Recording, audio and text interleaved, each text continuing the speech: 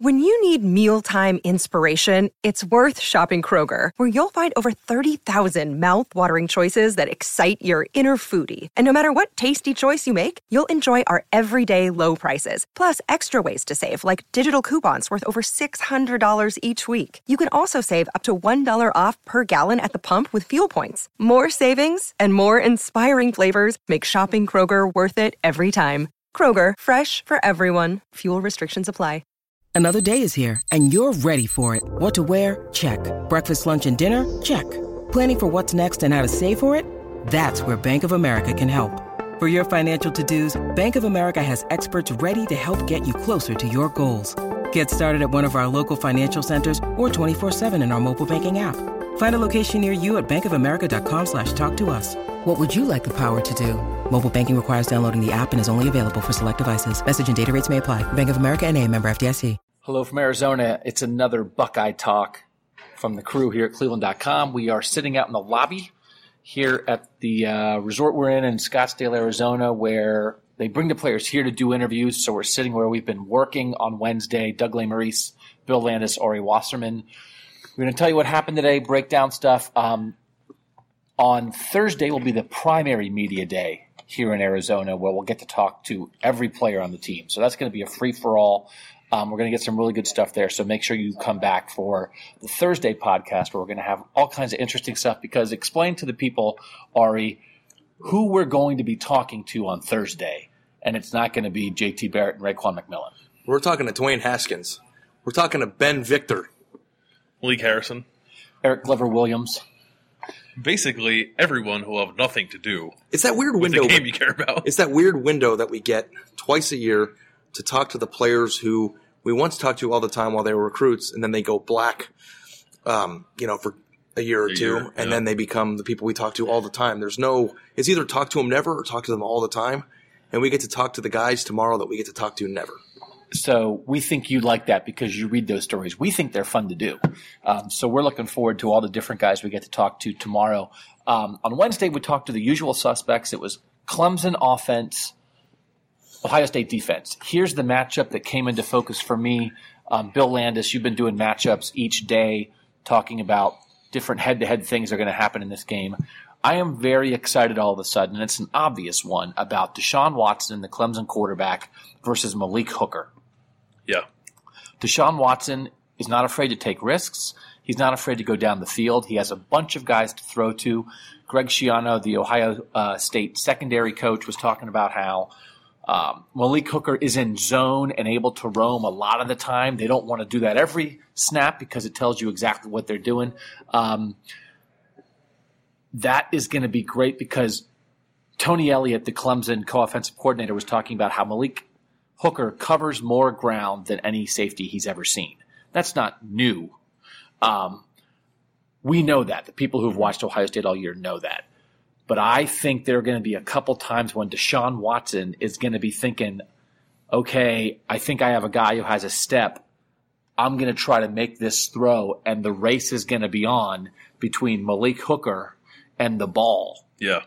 And what's going to happen. And I think whether Malik Hooker is a half second in front of the ball and makes a huge play, or is a half second behind the ball and Clemson hits a deep throw, could be the difference in the game. I think both could happen.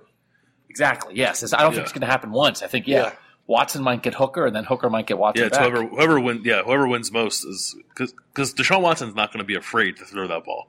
He's going to – and the thing that – or the guy, I guess, like the intended target who I'm like most intrigued by in that scenario is the tight end Jordan Leggett, who's oftentimes in the slot and like runs up the seam, and they've killed teams that way. And watching some of Clemson's games, like Jordan Leggett is 6 foot forever and runs like a deer, and there are times where he's just wide open in the middle of the field, and I'm thinking, like, how did that happen? And I guess it's because there's no safety over the top. But like Malik Hooker is going to be there more often than not, I think, when they play on Saturday. So a competition for a 50-50 ball between Jordan Leggett and Malik Hooker is going to be like must-watch stuff, and I think it might happen a lot. And they were saying, it's funny to hear Clemson talk about their offense because their offensive coordinator, the coach, it's not a player, was saying we throw 50-50 balls all the time. I cannot fathom anybody at Ohio State saying, oh, yeah, 50-50 balls. That's part of the plan, baby. 70-30 or better, Ohio State's not throwing the ball. And we talked about that when we talked about JT and that maybe JT doesn't take enough risks. Deshaun Watson likes it, has permission to do it, and is good at it. They have 50-50 balls in the game plan. And hearing the coaching staff say that we throw 50-50 balls all the time 100% changes your perspective on the 15 interception stat that everybody's throwing around here, acting like Watson's 15 interceptions. Yeah. Sorry. It just changes the entire perspective of how those happen. Maybe the part of their game plan was that we're going to score this amount of points and you're going to throw this amount of picks, and that's what they've done. I don't think that that's indicative of him not being a good player as much as maybe it is them trying to make plays. And that's what we said Ohio State should be doing. He threw 13 picks in 15 games last year. He has thrown 15 picks in 13 games this year.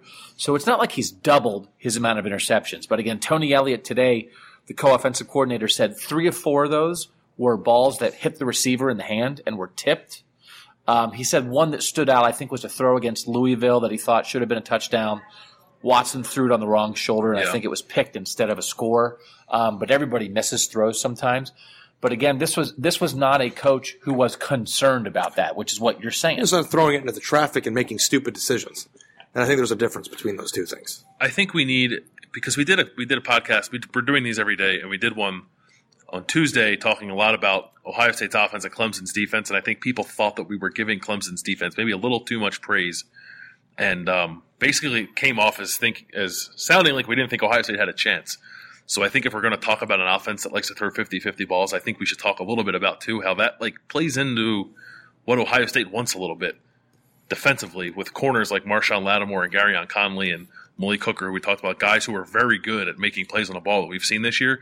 I think an offense that's willing to take shots like that plays just as much into their strengths as it does to Clemson's. Because it's one of those things, if you throw a 50-50 ball and you don't complete it, but the other team knocks it down and you live to fight on the next down, that's one thing. If you throw a 50-50 ball and Garyon Conley or Marshawn Lattimore or Malik Hooker jumps up and makes a one-handed interception, that's a completely different thing. So I don't think we don't want to give the impression that interceptions are no big deal.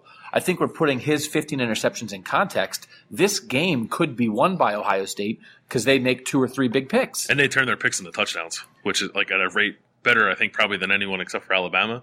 That's a number off the top of my head. And not all interceptions are created equally. Yeah. It's about where you throw them, what point in the game you throw them, field position, how much yardage is returned, whether the risk – it might be a 50-50 ball, but it also might be on a route that if it is picked, it's not returnable or in a bad situation for the other team. I mean, if it's 3rd and 6 and you throw a 17-yard route from the 45 to the 30 and it's picked up at the 28, then that's not a big deal. But yes, Ohio State is the best, most athletic secondary that Clemson will have faced all year. And if part of the game plan, and that goes back to the whole talent discussion. We're going to have a story about this. We talk about how Ohio State has won in one of our previous podcasts 61 games during the Urban Meyer era, but are only 6-3 in games with teams that have equal talent. I think the truth can be said the same could be said about Clemson and them playing an equally talented team. And if he's thrown 15 picks in 13 games and most of the teams that they've played were overmatched athletically, I think that does bode well for Ohio State. One point that was brought up, we asked for some questions, and one of them that I got, I think this is one of those things, maybe it happens all the time, too much, where the questioner knows more than we do. So we're probably not going to give a real good answer. It's from, are they a podcast? Is this like a podcast that's making is smarter than us? Maybe it is. Maybe. It's from at the Buckeye Cast. They say, do the Ohio State defensive ends have a huge advantage over the Clemson tackles? Their tackles have the lowest pass block percentage on their O-line. So we did talk a lot about Christian Wilkins, the Clemson defensive end, against Isaiah Prince. Don't the tackles have the lowest pass block percentage on every offensive line, usually? I don't know those things. That sounds like football talk. I will tell you that Tyrone Crowder and Jay Guillermo, a guard and a center for Clemson, both made first-team All-ACC. So you would maybe be inclined that the strength of their line is in the middle. They didn't have anybody make second team. So they had a guard and a center make first team all ACC. Their tackles didn't make first team or second team. I would anticipate, and again, it's funny to hear. It's great. It's not funny. We don't get to do this much during the regular season. It is great to hear the opponent talk about the team you cover. It's so interesting to hear them have a take on the things you know so well. But Tony Elliott, and I talked to this guy the whole time he was available today. He's the co-offensive coordinator at Clemson. He was great. He played for Dabo Swinney and now has moved up the ranks as the co-offensive coordinator. He was talking about the Rushman package. He didn't call it the Rushman package, but do you think that's a thing that would scare a team like Clemson, what Ohio State does on third down when they bring in, as you as an Ohio State fan know, Nick Bosa and Jalen Holmes in the middle of the line joining Sam Hubbard and Tyquan Lewis? We talked about how good the Clemson defensive line looks. I think that's a look that absolutely must have Clemson worried. Yeah, it would worry everyone. The thing about Clemson doesn't give up a lot of sacks. Clemson's given up, I have the number right here, 14 sacks all season, which is second fewest among the teams Ohio State's played. Nebraska gave up 11 all year. And that's because Deshaun Watson can run. And I think he gets the ball. And he gets the ball out quickly. But it's not just about sacks. It's about creating quarterback pressure. And that would scare, especially did you say it yesterday? Maybe it wasn't on the podcast, but you said it, and maybe it was in passing about something else, like pressure up the middle. Like that's right. That's pressure up the middle makes the world go round. Jalen Holmes and Nick Bosa coming up the middle of the offensive line, getting in Deshaun Watson's face. That's a scary thing for me. And they talk about matching the hand of the quarterback and stuff like that, and tipping passes. I think all that goes into the third down look that Ohio State does. So I'm concerned about that if I'm Clemson. I'm concerned about that if I'm anybody facing Ohio State. The thing that I think is going to happen is I think both teams are going to get pressure. And I think it's going to be very interesting to see how the quarterbacks handle that. I think J.T. Barrett has a tendency at times to hold the ball. I think Deshaun Watson gets rid of the ball. They both can run. Will they run to run when they scramble? Will they run to throw? It seems like Ohio State thinks that Deshaun Watson is very good at stepping up in the pocket, finding room within and around a collapsing pocket and still making throws. So I don't think either quarterback's going to be able to sit back there and try to pick people apart. It's what are they going to do when they do get the pressure that I think is going to be inevitable from both defenses. Yeah, and it makes me wonder, too, if Ohio State hasn't been able to throw the ball vertically all year and have sort of gotten away with it, if Clemson, which likes to take shots, doesn't have the time to do that, like how much that alters their offensive game plan. And you guys covered the Orange Bowl a few years ago and it was just like throw a hitch to Sammy Watkins and watch him run. Ohio State learned from that, I'm assuming, and they have better secondary players, so I don't think that's an option this time. And their scheme defensively is different. And the scheme's different. So if Deshaun Watson doesn't have 5 seconds to throw the ball downfield to Mike Williams or Jordan Leggett, I think that obviously works in Ohio State's advantage, and I wonder how often that's happened to Clemson this year. And I think that Clemson, like Ohio State, has some offensive line concern. And if that's the case, then that bodes well for Ohio State trying to get into the backfield. So that was the one thing that was interesting is like both offenses have a lot of explosive playmakers, but the lines might be their question marks. It felt like when my guy Tony Elliott was talking about it. You love that guy. He said how it was a big deal the past 2 years, as obviously Clemson has exploded onto the scene, is the offensive line got better. He said that was a big part of that. It sounds to me that it's not that the offensive line went from good to great. It's that the offensive line might have gone from bad to competent. And so, again, we're talking about Clemson, and again, Ari's going to do a really interesting story about equal talent. It feels like Clemson does have NFL guys all over the field, but I don't know if they have NFL guys on this offensive line. Certainly not to the extent they have in the defensive line and at receiver and at quarterback and at running back and in the secondary and at linebacker. I mean, that's every other position. They're 8 units strong, and you wonder about the offensive line. I don't know. I'm not an expert on their offensive line, but I think you're right, Ari, that I think it feels like both of them have concerns there. Do you guys want to hear me say another interesting thing that Tony Elliott said? Yes. Can you give them credit that the Rushman thing that he said came off my question? Will you tell him? Ari was bringing in the heat. No, that's his guy. That was Doug's guy. What did he say? Did I glare at you? Like, get away from my guy? Get away from my guy, yeah. Okay, here's an interesting thing. Someone asked Tony Elliott if Clemson this year had faced a team that plays this press man coverage, this press quarters defense that Ohio State plays, where they get up with the corners and cover you one-on-one and are in your face right away and kind of put them on an island. And he said, yes, we have. And it was against Pitt.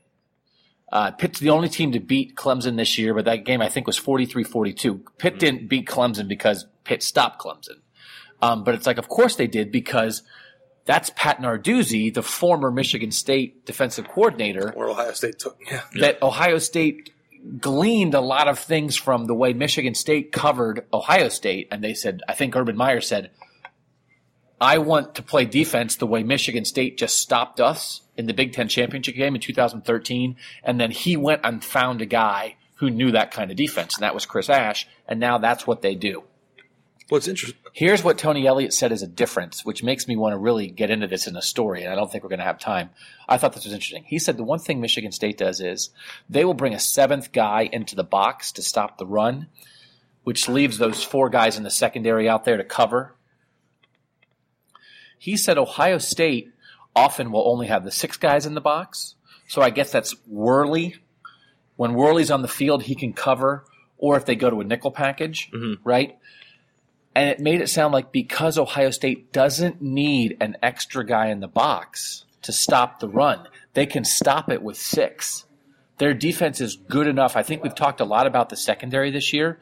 It made me open my eyes a little bit that if that's a difference, that to me is telling people Jerome Baker and Raekwon McMillan and that defensive line can handle their business against the run game, which maybe allows Ohio State to go nickel a little bit more, or to be able to cover guys a little bit more, that maybe there are times when you can put Worley on a slot guy and still have Hooker behind it a little bit and not have the safety have to come up and do it, because you don't need an extra linebacker in there to help against the run because they can handle it. Well, and that seemed like a thing that would be quite an edge against a team like this if Michigan State needed 7 to stop the run. The thing that I initially thought of when you said Pitt did it, because of course they did with Narduzzi, the one thing that, and it always comes back to this, but the one thing that Ohio State has in this situation is a more competent team and talent to allow these guys to be on an island. You can play that defense at Pitt all you want, but if you don't have a top 10 corner on both sides or a top 4 round corner, not everybody's a top 10 pick on this team. I don't know why I always say that. But they have the talented guys that are capable of being put in those situations. And if you have one, not only are they more talented, now with what you're saying about the one less guy in the box, that's like a double whammy when it comes to the ability to play that defense effectively. Which teams had the best passing success, like off the top of your head this year? Best passing success against Ohio. I'm trying to Northwestern. I'm trying to think if there's a correlation between you don't have to play guys in the box, but how many very strong rushing teams that Ohio State play that would require you putting another guy in the box? And if that happened, what did those teams do throwing the ball? I mean, Oklahoma had 2 backs, right? Yeah. And then crazy runaround Baker Mayfield. Mm-hmm. I mean, we've definitely seen teams that have tried. It's one of those things. I think we've seen teams. We always say don't run wide in Ohio State, right? Hit them up the middle, hit the defensive tackles up the middle. And some teams have success with that. But maybe sometimes they have. Maybe you can't stop everything, right?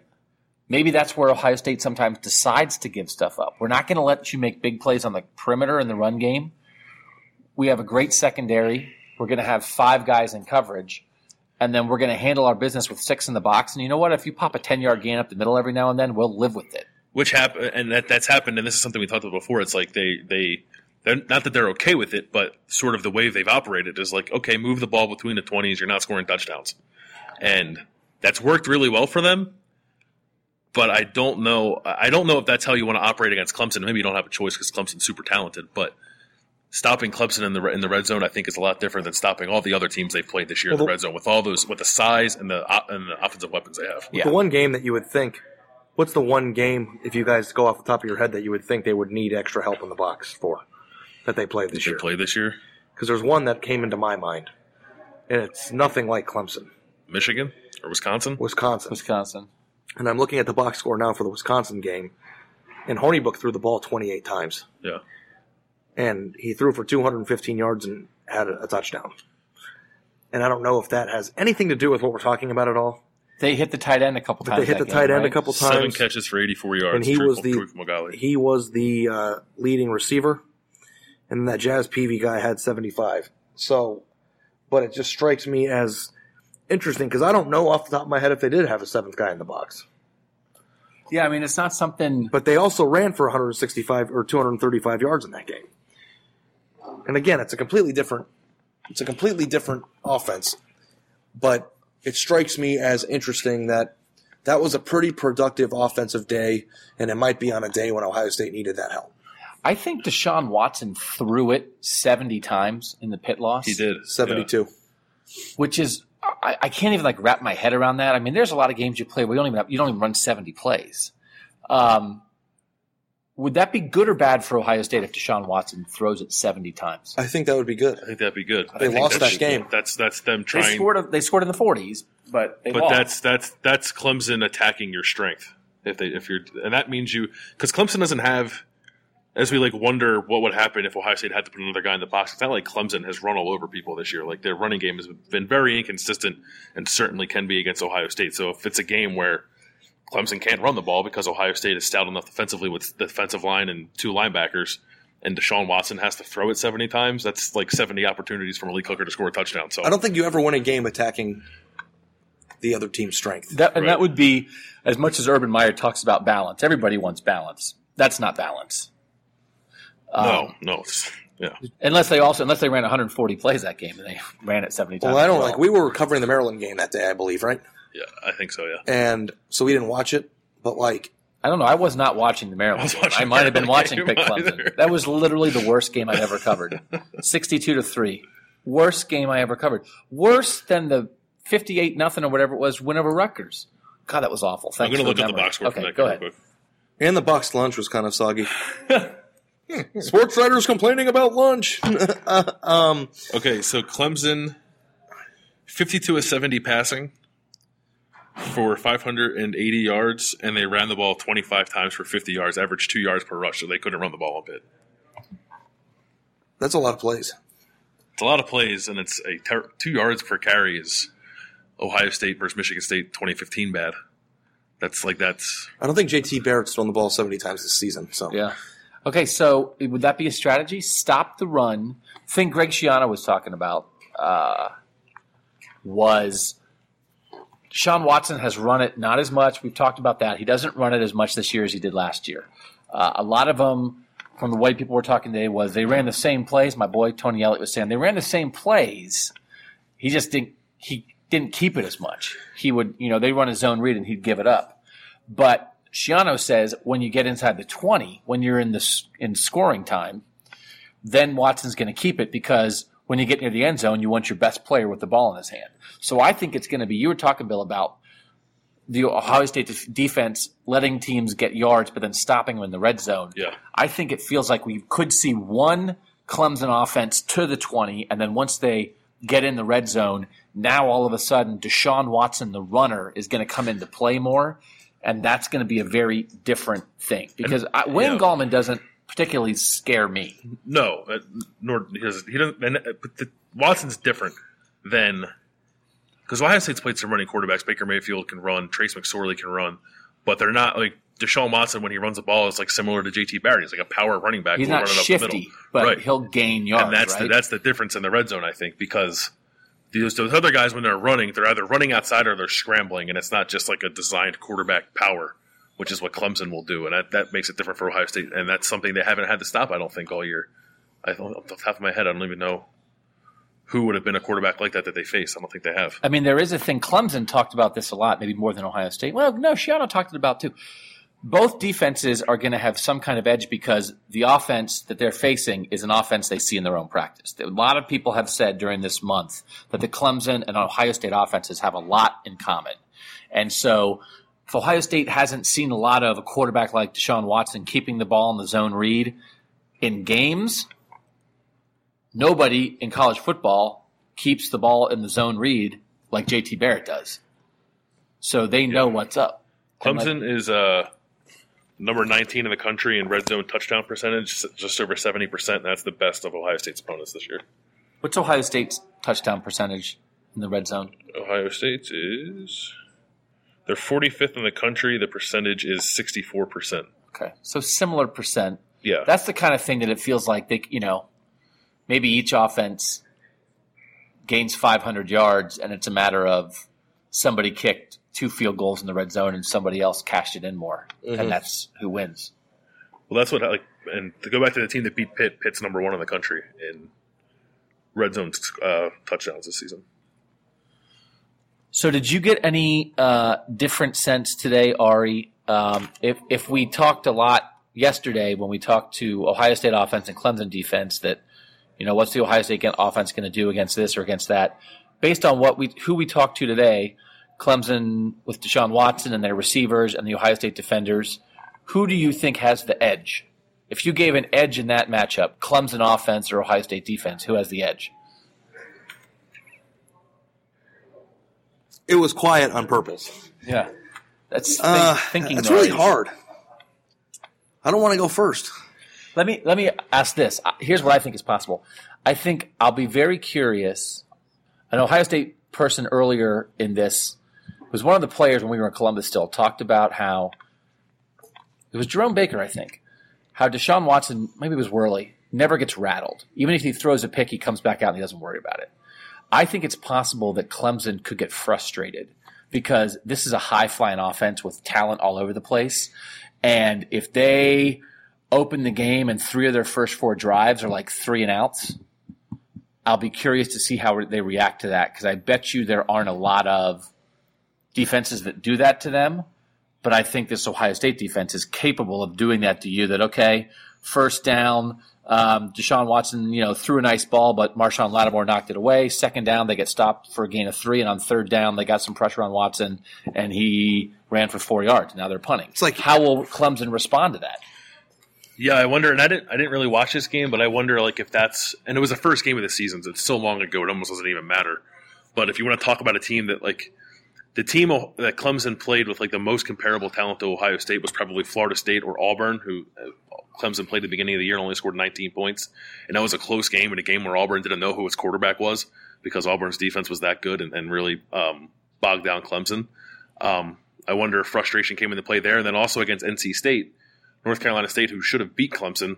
And some of the guys we spoke to were talking about NC State plays a similar defense to Ohio State. Obviously, the talent's not the same, but the style gave them a little bit of problem in that game too. And that was a game that they almost lost to a mediocre North Carolina State team.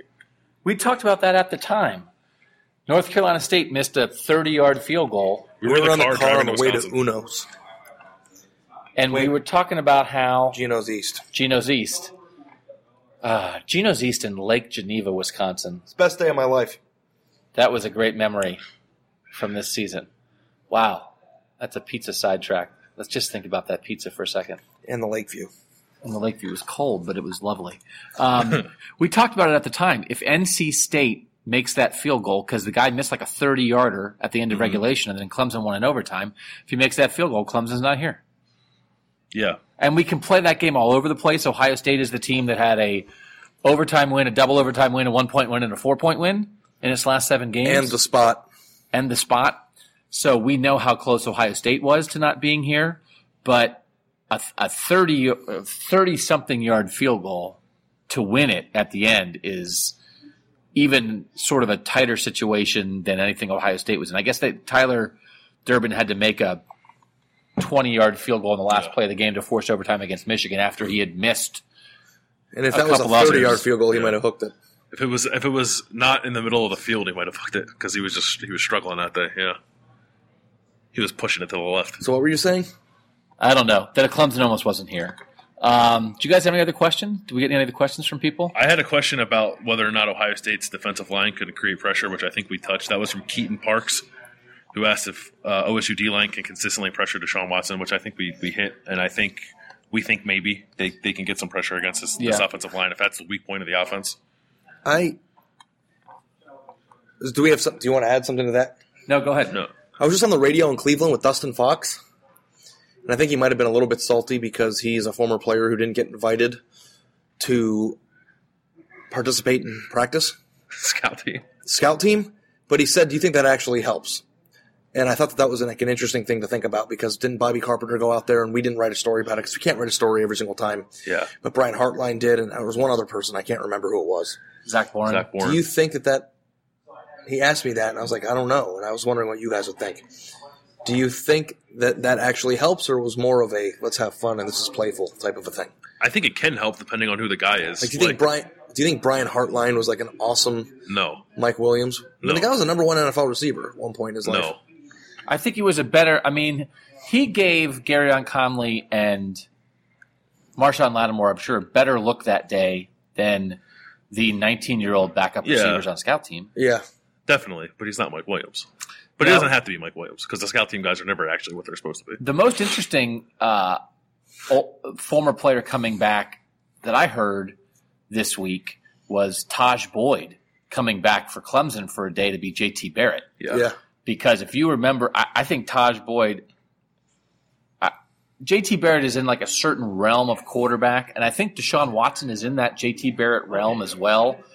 I had said that I think like Deshaun Watson's like a rich man's Troy Smith on some level, and he's in that realm. But Taj Boyd is in that realm too. And like some of the Clemson guys are saying, like, I can't believe Taj Boyd didn't make it in the NFL. But that's a real good look for them. That I bet you they got a good idea of what JT Barrett can do. Because Taj Boyd could throw it, was like a physical runner. Well, that's what Brent Venables said. He said the two things he said were the benefits of having Taj Boyd were that the ball got there quicker when they were throwing, and that Taj Boyd was like doing inside run drills. Like he was, I don't know if he was actually getting hit, but he was running inside quarterback power the way that JT Barrett does, and giving them a good look at that because, like you said, he's that physical style of runner that JT is. I think it is. We get used to it because it's what Ohio State does, and we see it every day. And I still continue to be amazed by when they snap it to JT Barrett on 3rd and 6, and he just runs straight ahead and gets 8 yards and a first down, and you think, stop the quarterback draw. Didn't you already ask Brent Venables about that yesterday? Yeah. What did he say? Why does it work? I said, why does it work? Seems like they get 6 or 8 or 6 yards. This is exactly what it was. I said, why does that work? And he goes, I don't know. And I said, it seems like they get like 6 yards every time they do it. And he goes, don't remind me. And then I said, actually, I think it's 8. Because it is unbelievable. But actually, as sort of rudimentary as that is, I think it's a little bit unusual. Because I had some Clemson defensive guys talking about the idea of like the downhill quarterback run. That you just get a guy, and JT Barrett has like a big lower body, big thighs that like you can't really wrap him up very well. He leans forward. He runs like a running back. And all of a sudden there's no read. There's no hesitation. It's just a snap, and there's a guy, a tough physical guy running right at you. Well, do you want to know what Brent Venables said? Because he's smarter than us. He said that, and this was part of like piggybacking. That was like around the time he mentioned Georgia Tech. Mm-hmm. And he was talking about how Ohio State always has an option element to everything that they do. And he said that a lot of times when you're looking at it like with your eyes, it just seems like snap the ball to JT and let him run forward, right? It just seems like just a normal quarterback snap dive like he would out of a Wildcat. But he said most of the runs that Ohio State does with JT in situations where they need that first down or they're 6 yards away, there's another element to the running game or the play that makes them have to hesitate for even a second. And when they hesitate, it opens up just enough of a crease to let him get his momentum going and to get the 6 or 8 yards.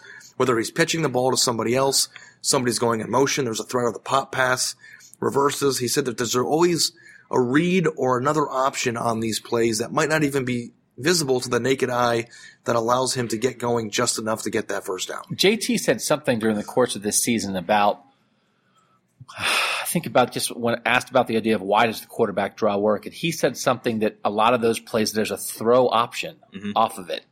And it might be that he makes a read before the play so he can get the snap and go very quickly. But depending how the defense lines up, he can take that snap and make a quick throw to somebody too. You just can't sell out.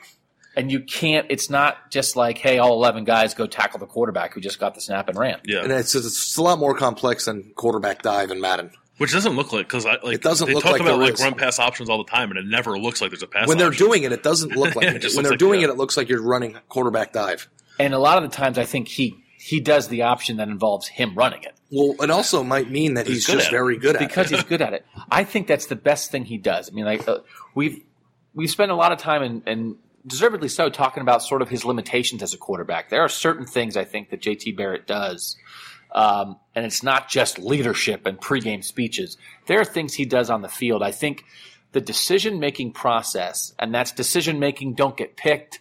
That's decision-making, here comes pressure, I'm going to get upfield and get 4 yards instead of taking a sack. But there are decisions that he makes in the zone read and instantaneous reads off what the defense gives them that I think oftentimes, I think it's a very good point you made, Ari, that it looks to us like, boy, that was easy. And it's that JT Barrett identified pre-snap and right after the snap exactly the way the defense was lined up and what they were doing. And he went right at their vulnerability and went right at their weakness and their opening. And that's why it looked easy, because he diagnosed it in a way that not every quarterback would diagnose. And I think this might be a good short post. I think that like Brent Venables' response, I can't remember exactly what it was, but I think if you're listening to this, that maybe we'll put that up just so you can read it for yourself, because I thought it was – you were standing there. Yeah, it was good. It was a good answer. I think it's worth writing something small on, or if you want to write a Doug column, you can have the quote. One other thing that was podcast fodder, since we don't have questions, we'll just is this like tidbit? This is what we're doing. It's bowl tidbit week, right? Yeah. Chris Worley said today that Dwayne Haskins can throw balls better than some NFL quarterbacks, and I don't know how much that means because he's never been in a practice with an NFL quarterback. But what he said was at times Haskins has the scout team playing better than some of the teams they played. So the question I have for you guys, because this is like podcasty, right? Like we're trying to be like, podcasty. Sports talk radio. How many teams on Ohio State's schedule this year do you think a Dwayne Haskins-led scout team could beat? Bowling Green, and that might be it. Rutgers? Maryland? Rutgers. Yeah, sorry, Rutgers. Maryland beat Michigan State. Shout out Chris Ash. Maryland went to a bowl game. I would say Bowling Green and Rutgers. Could Dwayne Haskins and the scout team go to a bowl? Was that two out there for you guys? I don't know. No, it's a funny thing to think about. I feel like we talked about this before. He said it. That's all. I thought that was interesting. I mean, because it's one of those things that's like, it's not, their scout team is not bad players. It's just young players. Just freshmen. Yeah. So, and we talk about all the time, like, what would this team starting lineup look like if they recruited the area the same? I mean, it's all top-end players. I wrote a story today about Wednesday about Marquise Bell, who's a 4-star athlete from New Jersey who's considering Maryland and Ohio State. The only reason why he might end up at Maryland is Ohio State doesn't have room. Ohio State does not have room for the best player in Maryland's class. right. So think about it. So the scout team might beat Maryland. Yeah. Because the scout team is filled with guys that Maryland would kill Maryland's to have. quarterback. Yeah. I mean, by the way, Dwayne Haskins should be at Maryland right now and he'd be starting this year. So, yeah, they could. If DJ Durkin is listening to this and driving off the road, we apologize. I asked DJ Durkin about Dwayne Haskins this year on the conference call. He was not having the question. No, he was unhappy about it. Was not a happy camper about the question. We have not decided who we're picking still, right? I think I know where I'm leaning. Yeah. I know who I'm picking. Okay. I still don't know, and I've gone back and forth. I'm leaning, I think, maybe the different way than I was leaning when I got here, but I'm not sure. I know who you're picking. We are going to give you our picks on Friday in this podcast. We're going to explain it. We'll also do some posts at cleveland.com/OSU explaining it. But Thursday, we will have our big media day where we talk to all kinds of interesting players we never get to talk to. We will come back on this podcast on Thursday and give you all the tidbits from the guys that we spoke to at media day.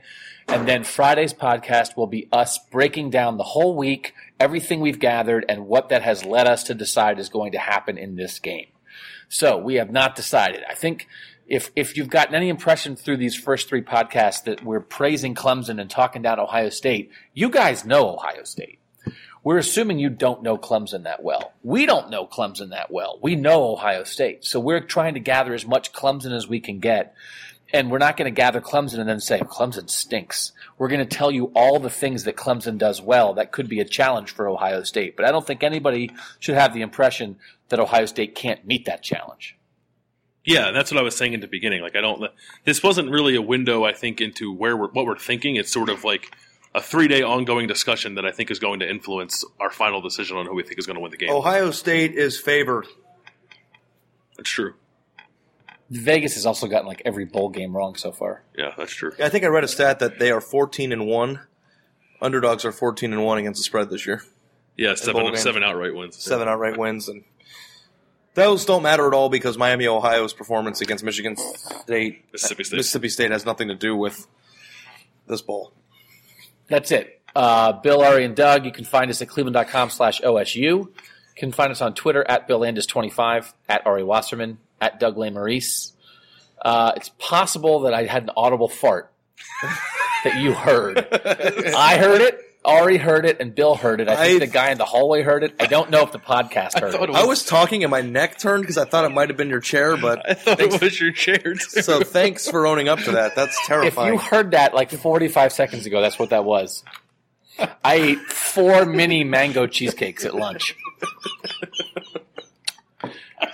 That's Buckeye Talk.